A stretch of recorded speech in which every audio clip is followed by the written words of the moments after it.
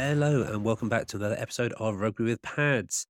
This is going to be our week 14 waivers show. I hope you had a good weekend and I hope the results went your way. I feel like I need, sometimes I need to share and tell you how I'm doing. Results went my way this week. I was pretty happy with it. You might remember last week we had an interview with James, and he laid down the gauntlet a little bit. He talked the big talk.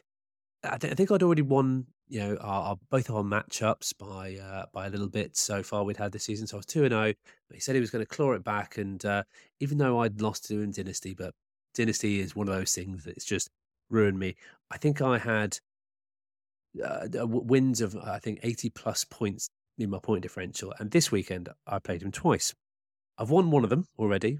So Monday Night Football is still to play. I've won one of them by 25 points. So I think I've done enough to show my credentials there. But he does need 8.5 points from Leonard Fournette tonight in our league of record.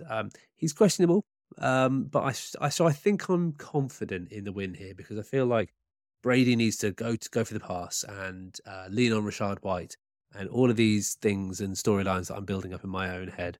All I've got to say is I hope the Saints do their thing over Tampa and take me to yet another victory over Boz this week, who I'm becoming his bogey player, apparently. Well, we'll see how it plays off in the playoffs. But as always, we'll start off the week with our heroes and villains, one at each position, or the positions that matter anyway. Got a couple more people I want to talk about around it as well, but we'll start off in a positive way. And if you're a Jalen Hurts owner, you are incredibly happy. I watched most of that game and I thought it was a fantastic display by him. It shows that he can be accurate in the passing game. He doesn't just have to use his legs. He's won games with his legs and he's won you a lot of points with his legs. But I think it was typified with back-to-back 41-yard touchdown receptions. And that's a weird one. The first one was, I think, just about rightly pulled back because A.J. Brown dragged his right foot out of bounds, and then went straight back to AJ Brown the next play and scored a beautiful, beautiful touchdown throw. He has been really great. 35 points. You're really happy with that. I think he was the top performer this week. But on the villain side of QBs, you've got so many options. I could have talked about Russ once again. I think it's a given that he's always on here.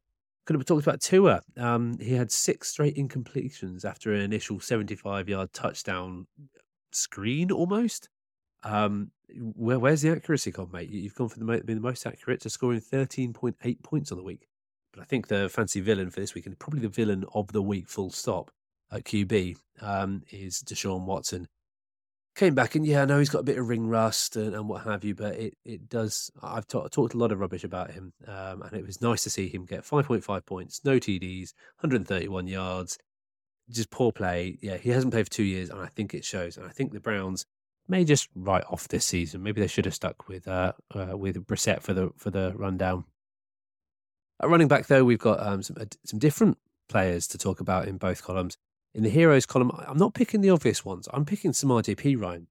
Mixon was healthy, but Samar J.P. Ryan made it his own, and he scored 21 points in relief, and he has been brilliant. I'll talk about him a bit later in the week because I think he could be a really interesting fantasy asset to have, and he's still very much available because everyone loves Joe Mixon, but he played fantastically well, and I think if I was the Bengals coach, what's his name? I can't remember. Zach Taylor, sorry.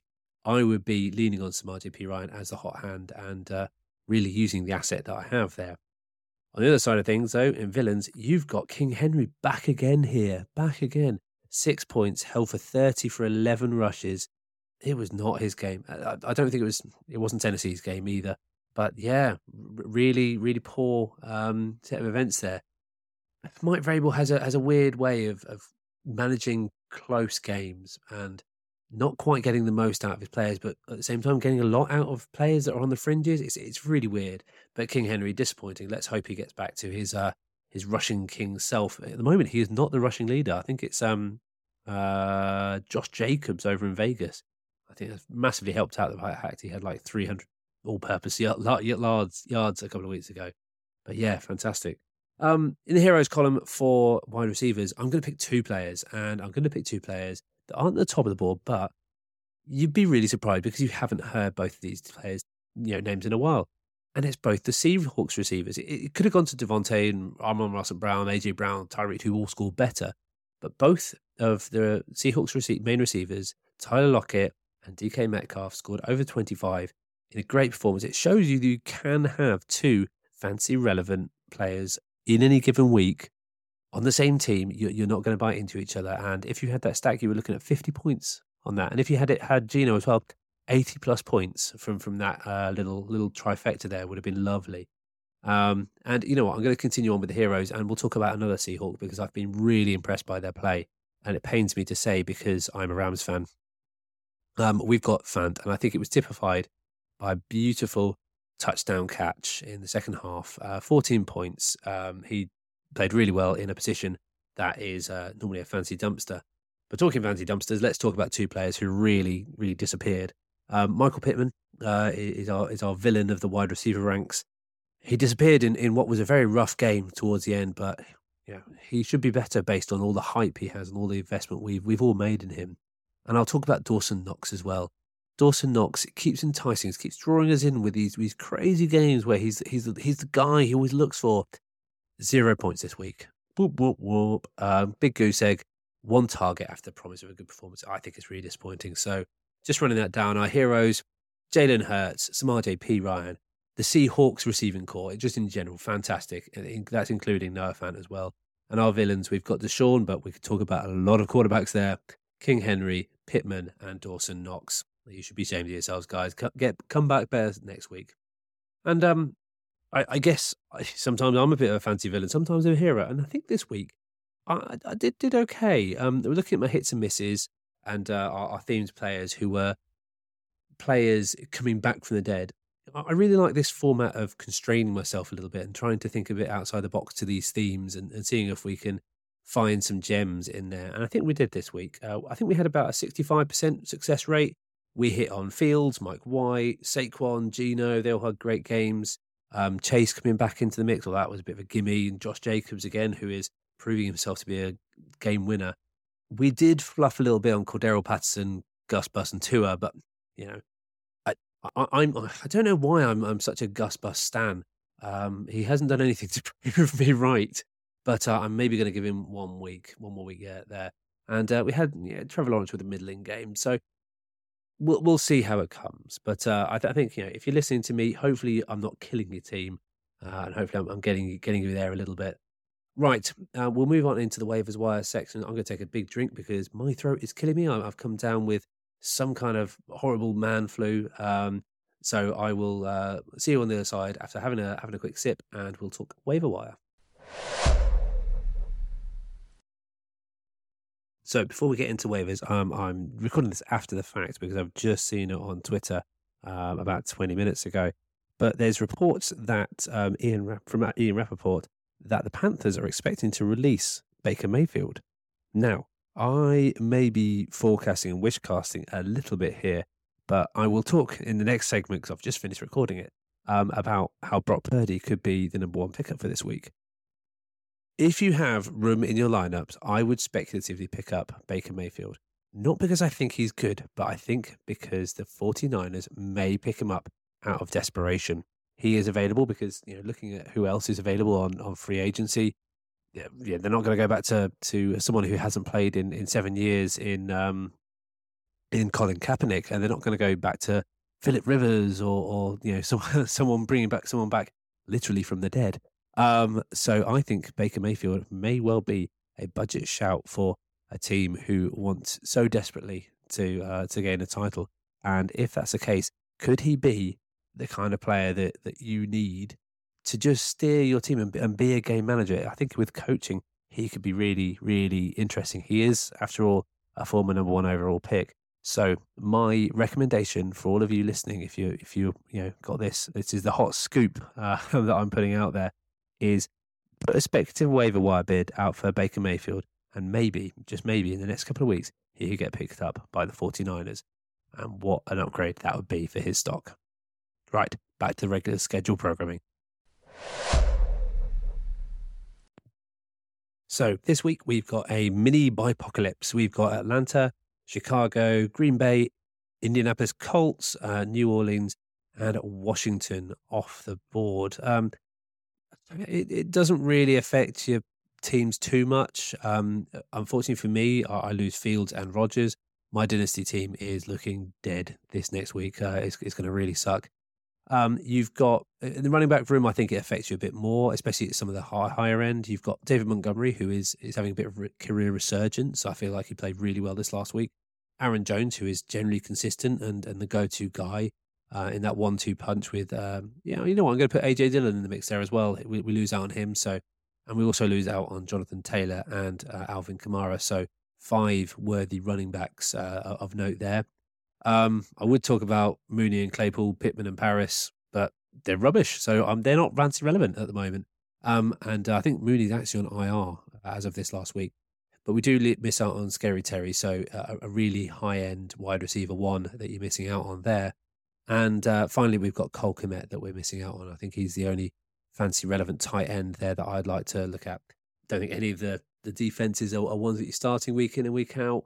I've talked about Green Bay being an option for the playoffs, but I think wait till the playoffs for that one.